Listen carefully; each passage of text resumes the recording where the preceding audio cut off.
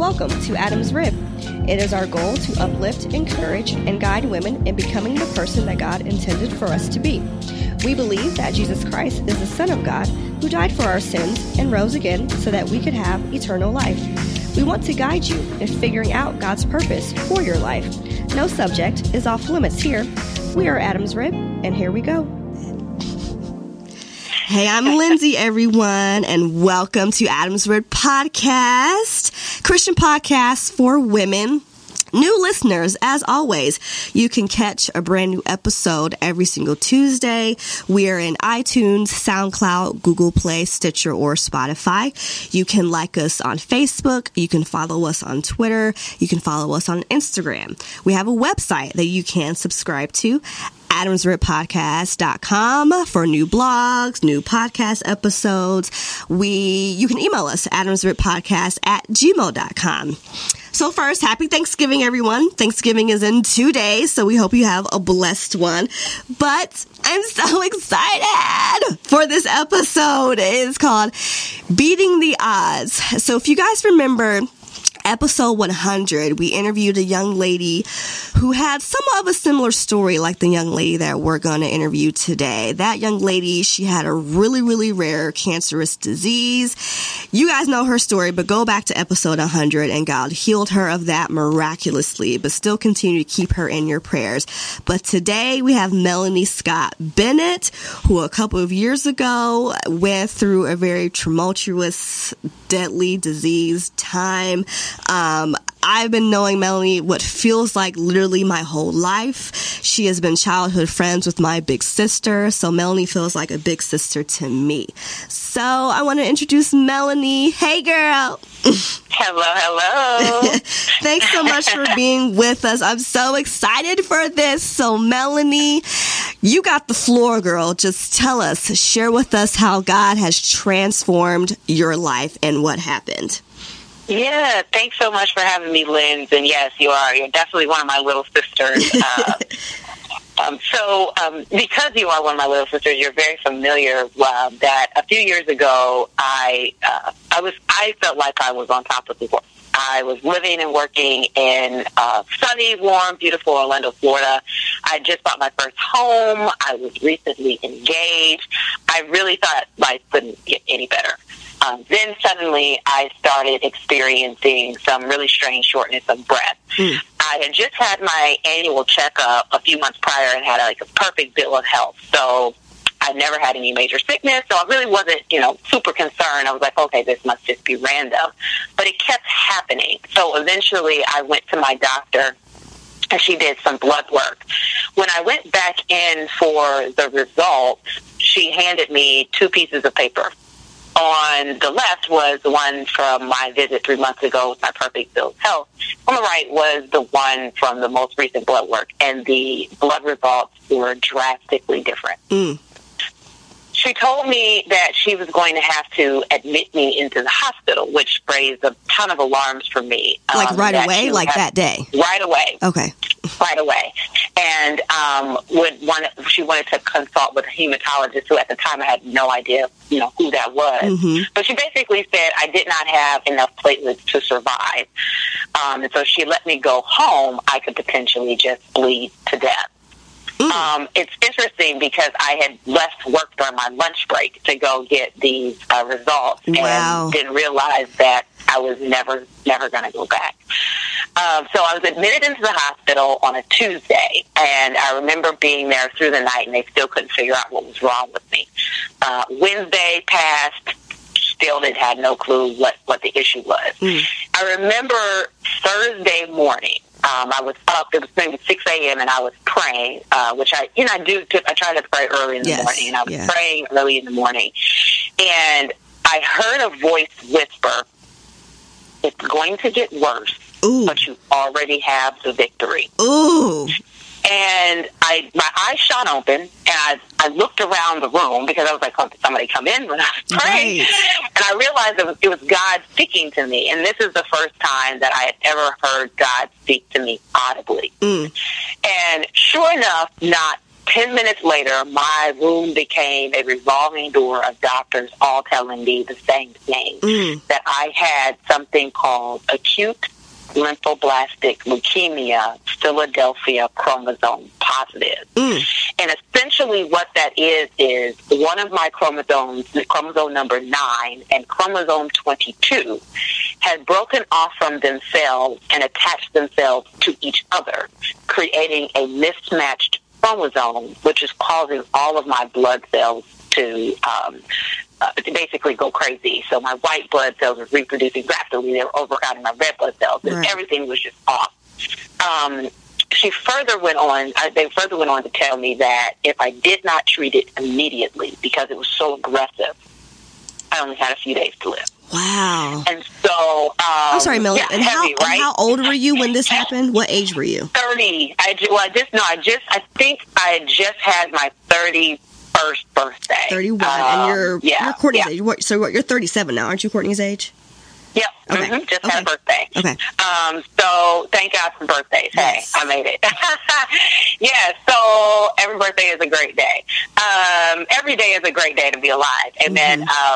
But especially to celebrate a birthday. So I was 31, and I again had never been sick in my life. I'd never had any major illness. This was completely out of the blue. And if I hadn't went when I went, but for the grace of God, probably, wouldn't be here. So I stayed in the hospital during those first, I started chemo the next day, immediately. And I stayed in the hospital for 31 days. So I left work on a Tuesday during my lunch break and was in the hospital for the next 30 days. Wow. When I was released from the hospital, I was followed up by my doctors, and they told me, we have some good news and we have some bad news. And you know how this goes, Lynn. Which one do you want first? Yeah. Give me the good news, okay? Yeah. I need some good news. And so they told me the good news is that you're in remission. The bad news is that no matter how many times you reach remission, the type of leukemia you have will just keep coming back. And so your best chances of survival are something called a bone marrow transplant procedure. And they have to find someone who matches your HLA typing so succinctly that your body can take it. Basically, they have to replace the bad and sick bone marrow that I had, the faulty bone marrow that's creating these blood cells, with someone's healthy bone marrow. And so because the HLA typing, is something that they have to match so closely, they tell you that a sibling is most likely to be your best match. Well, for me, I was like, I hit the sibling lottery. I got 6 siblings. Right. Like, boom, let's go out and find somebody. Boom. However, none of them were a match. And so my family teamed up with Be the Match, which is a national bone marrow registry, and went out doing bone marrow and blood drives throughout the country in different states trying to find a match. Right. At the time, I had to continue treatment and things. Of course, I wasn't working or anything like that. I would be in and out of the hospital for treatment, because the type of treatment that I have is, it's not like the chemotherapy sometimes you see on TV where people get to sit in a chair, go for the day, and then leave. I had to be in hospital for long periods of time while they wiped my system completely clean of every single blood cell in my body and tried to replace them with, blood transfusions. Yeah. And so I ended up having to move from Florida back to Indianapolis, because that was where my family was. That's where Dwayne, my fiance at the time, was, and everybody there, to take care of me. I couldn't work or anything like that. And so as people were going out trying to find donors, and I was still undergoing treatment, we kept praying, God, please send a donor. Please send a donor. Because, my body just, kept, as the more chemotherapy, the more radiation you get, the weaker your body gets. And so I was just getting weaker and weaker. And so I believe, Lindsay, that sometimes God does things in a way that only He can get the glory. And while we were out, and, my family was out, and my friends were out looking for an adult donor. We didn't realize that the hospital that we were at was doing something with stem cells. Mm-hmm. And I believe, 100% I know, that God caused a miracle baby to be born. And the mother of that baby donated that baby's umbilical cord to be the match.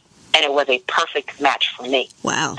And the doctors there at this hospital that I was at, which was doing the stem cell transplants with baby's umbilical cord, told me that they needed a minimum of 2 ounces in order to do an adult transplant. Oh, yeah. This umbilical cord had 4. Wow. And so on July 15th, 2013, I received a life-saving bone marrow transplant using a miracle baby's umbilical cord. And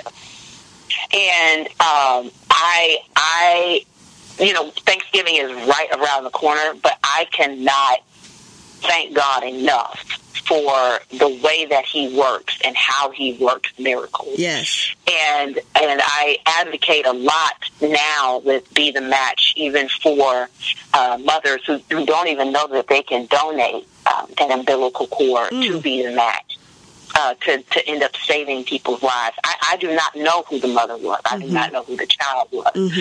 But I know that God has a way of doing things. Because you have to think about this, Lindsay, that He had to have prepared the miracle before I even got sick. Yeah. Because for that baby to be born and the cord to already be available for my treatment, they would have had to conceive the child many months ago, and the child would have been born, and it had to have been submitted.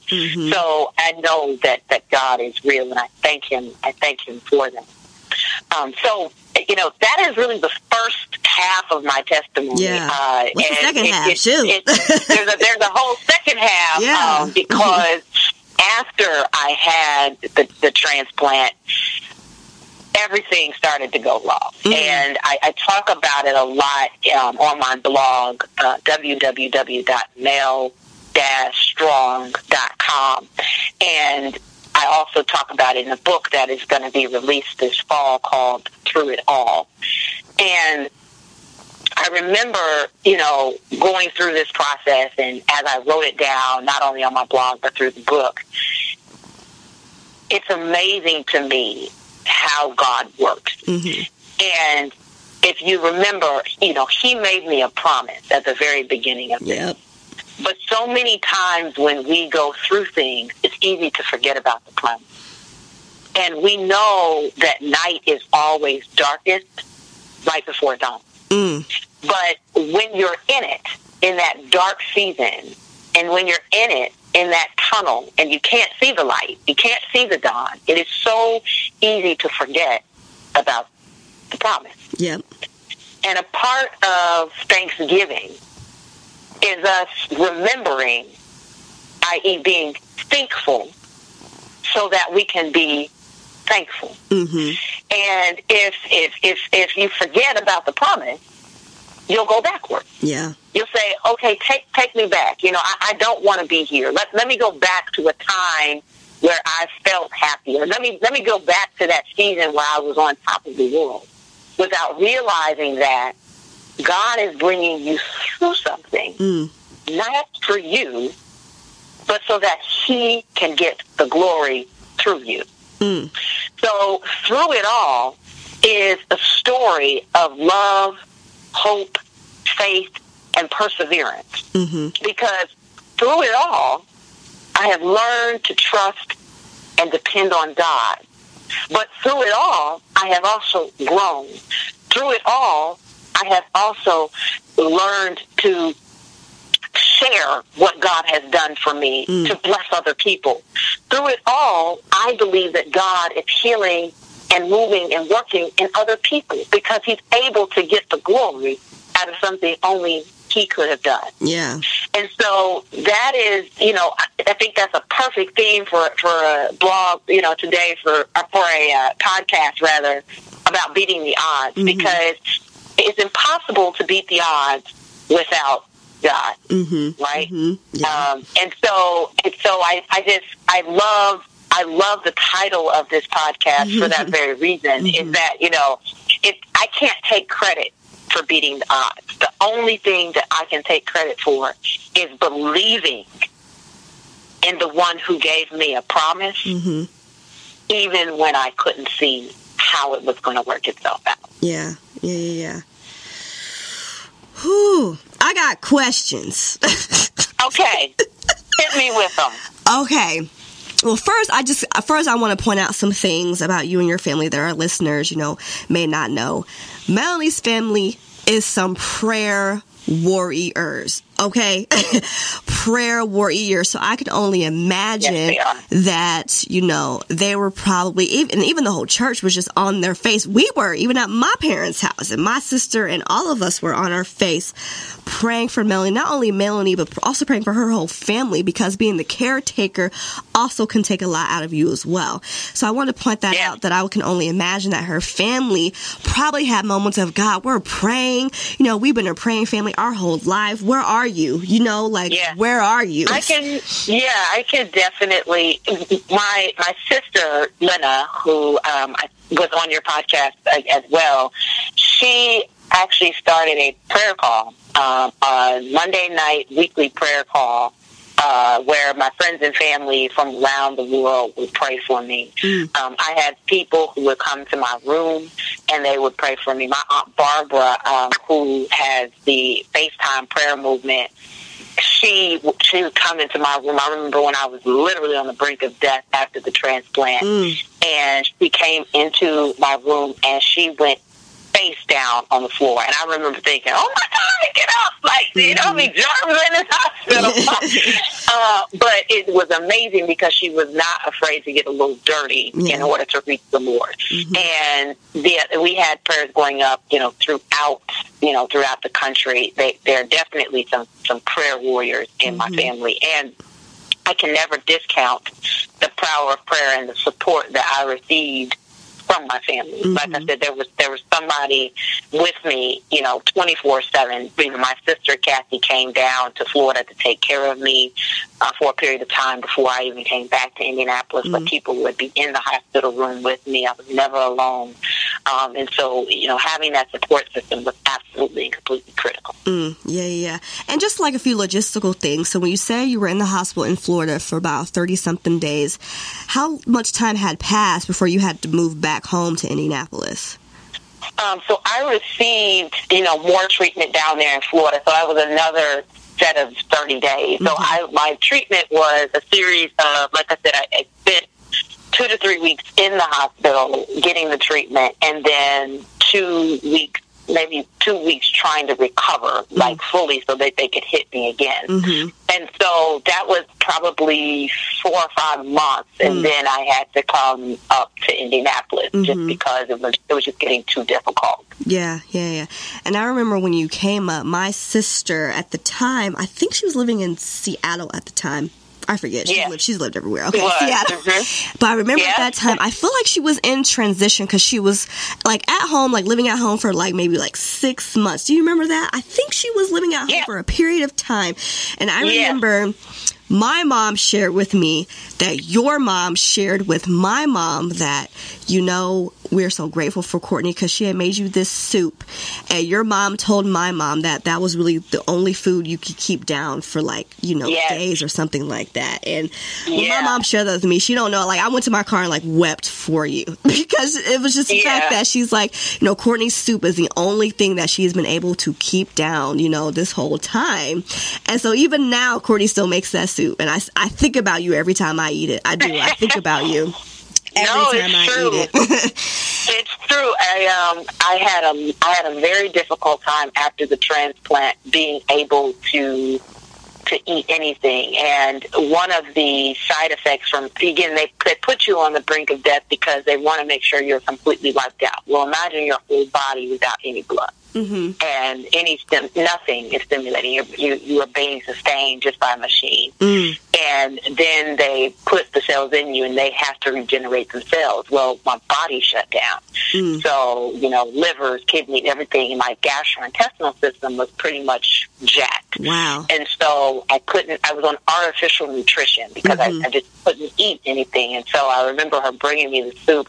And the other thing is, when you have all the chemotherapy, you can't taste anything. Like, everything tastes like metal or like nothing, like paper. Not that I've eaten metal or paper, but it just doesn't taste like anything. Yeah. But her soup was this, I could taste it, and I was like, oh my goodness. And the other thing is, I couldn't have like a lot of outside food, so it was like a miracle that they even let me have that. Yeah. I couldn't, and the food that was there, hospital food, wasn't good. And it's interesting because you asked me, was my family's faith ever tested? And I think about that time, like I said, when my doctors told my family, like, look, there's really nothing we can do for her. Like, she has 20% chance of living, it's out of our hands. And I remember much later talking to my dad, and he was sitting there. My parents I remember they were sitting there, and they would come and they would play hymns in the room, and they would be praying. And he said, he did. He questioned. He said, Lord, is she going to make it? And for him to ask me that, who I look at as a pillar of faith, is indicative to me about how bad the situation really was. Yeah. Because no matter where you are in your faith journey, you will never not be tested more, right? Like, you can think, oh, I'm a faith guru right here. But there's never a level of faith that we can get to that we won't be tested even more in our faith. And so it is so important, to remember whose we are, right? Like, I have never seen God fail, ever. Yeah. And never so will. Never will. I never will. Yeah. And so, again, even though, and it goes right back to what I would say, even despite how dark it can look, you just have to believe. God is sovereign, and God can do anything. Yeah. Anything. Yeah. Tell me about, briefly, the worst day you remember living with this disease, but the best day you remember living with this disease. I had a lot of worst days. I probably had, I definitely had more worst days than good days with the disease. I would say the longer I live, I have more good days. Yeah. But Amen. during the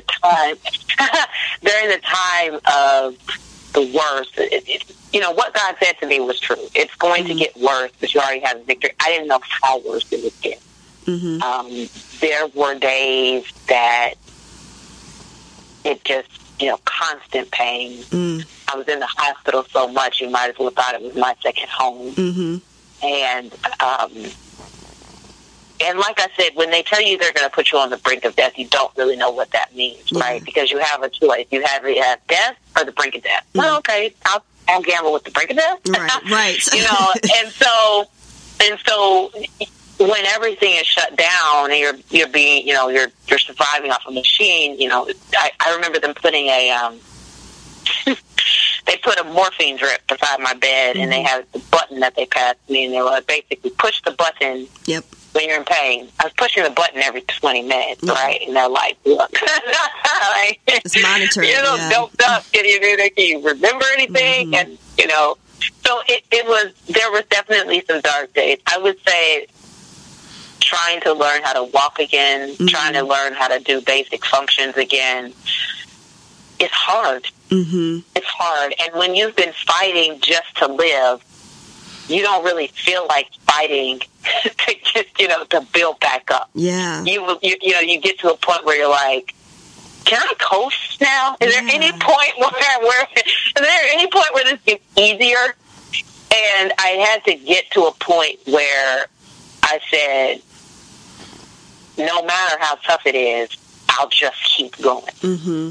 Because there will be light at the end of the tunnel. I just have to get there. Yeah. And so there were many dark days. I would say every time I went to a doctor's visit and they told me, wow, you are recovering way better than we ever thought you ever could. Mm-hmm. That was a high moment. Mm-hmm. Because I would say, yep, look at my God. Yep. That's all you can say. It obviously ain't because of them. You could probably thank the baby, but God placed that baby there for real. Yeah. And so I just hit a huge milestone in my journey, which was my 5-year post-transplant mark. And thus the impetus for getting the book out now. This was a huge milestone. They didn't know if I would get here. And they told me if you can just get to the 5th year, we're pretty sure that you'll be good. Wow. You'll be good to live out a full life. Mm-hmm. Can't guarantee it will never come back, but we have a lot of research that says that you'll be good. And so I just hit that 5th year mark, and I remember being in the doctor's office and them telling me, you know what? You do not have to come back anymore. Yes. You don't have Amen. to go. You do not have to come back. They had thought about actually January of this year. I had some more testing done, and they had thought that the cancer had come back. And so they were doing a lot of testing and saying, the Philadelphia chromosome, we're seeing some markers. We want to do more testing. But when I went back, they said, we see no signs of it. It is not there. What we saw was not it. And, you don't have to come back to see us, transplant doctors. You don't have to go see your oncologist anymore. And I just, again, I am so amazed at what God has done, knowing that I am, again, I knew, even if they had thought they saw something, God had made me a promise. Yes, at the very beginning, yes. So, and when God gives you the victory, can't nobody take it away. You better say that, Melanie. So yeah, those are the high moments. Is when God reveals himself in a miraculous way. And sometimes I think about the story of Lazarus, where Lazarus is in the tomb and everyone around is weeping, and Jesus knows that this is only going to be used for God's glory. And at the time that we're going through things and we're in the tomb and everyone around us is weeping and everyone around us can't see it, God knows what the outcome is going to be. Yes. And so there are no surprises for him. There were no surprises in this whole situation. It was surprising for me, right, having never gone through it. But now I can reflect back and look at it and say, that God has his hand in every single piece of it if we can just hold on and believe. And if we're hearing him, just like, Lazarus was able to hear his voice, we're able to come out of the tomb. We're able to get out of a deadly situation. And we just have to keep pushing and keep moving forward, because even though Lazarus came forth, somebody had to unwrap those grave clothes off of him. And so the process of getting back to life for me wasn't only getting out of the tomb, it was also somebody being able to unwrap those tomb clothes off of me, the work that had to be done to get me to be able to walk again, the work in my spirit, right, to say, oh my God, I can make it, I can do this, the encouragement of friends, the encouragement of family, the prayers, because it can be very dark just trying to get out of a tomb. And so it's important to remember that, again, Thanksgiving is a time where you just need to think about how far he's brought you from, to remember how far he can bring you even greater. And so being thankful is a part of being thankful. Girl, you better preach. Let me tell you, you made my job so much easier. Really quick, how long have you been married? I have been married for 4 years. We celebrated our 4th year anniversary. Amen. I just want to say that God blessed me with the most amazing man when he put Dwayne in my life. And Dwayne, honestly, was part of the reason that my life was saved, because he was the one who kept pushing me to go to the doctor when I was experiencing the shortness of breath. Yeah. Because I was just convinced. I was like, I'm okay. I was like, I just had this checkup. I'm all good. But he threatened to break up with me if I didn't go. He's like, you don't go to this darn doctor. I was like, okay. Wow. And I remember, I didn't go to your wedding, but obviously my sister did. But I remember a video of you and your dad dancing to Happy. Pharrell's Happy. Of course you remember that. Yes. But I felt like I was there. Melanie, when I watched that on my phone, I shed some tears. And I know you did too. So I'm sure you did too. Because I'm just like, man, Lord, she wasn't supposed to be here. She was, because obviously that was God's promise. But if we're looking at it from the world's eyes, she was not supposed to be here. That's just, that's amazing to me. It's amazing to me. Amazing to me. And like you said, it's just so funny how things just worked together. And obviously, I know you can probably touch on that again, but another thing that pointed out to me, and then we'll wrap this up, was I remember when my sister was home for that period of time. She was just dealing with a lot, just going through transitions, and you're aware, just going through transitions of just a lot of things. I remember she, didn't really want to be at home, but so many things happened in that period where she needed to be home. Grandparents passed away, so she helped to pack up the house and all these things. And I always think in my mind, I've never told her this, that I really also think she was put there to help and assist with you. And again, with that soup and visiting you and all of that, I really firmly believe that. Because in my mind, I'm like, Courtney, if you was in Seattle, what was Melanie going to eat? For real. What was she going to eat? I think about that. So it's just amazing how even though, we go through all these trials and tribulations, God still has gone before us and lined up everything to order our steps and walking through this miracle. So I'm so grateful that you're here. Mel Strong. Thank you. I'm glad to be here. And to all our listeners, we're going to put... Mel Strong, just to say, Mel Strong is definitely God's strength is made perfect in my weakness. And so it is the whole impetus for Mel Strong, which you can read about in the book and how he got the name, but essentially I didn't feel like I could get through it. But there's, the scripture in the Bible that says that his strength is made perfect in our weakness. And so Mel is only strong through the strength of Christ. Through my weakness, he makes me strong. And we'll have her website, in the episode data, and I'll be the match also in the episode description as well, so people can be aware of what it means to be a bone marrow, donor, and donating their umbilical cords or whatever, their time, their money, whatever it takes. I'll be sure to put that on the website as well.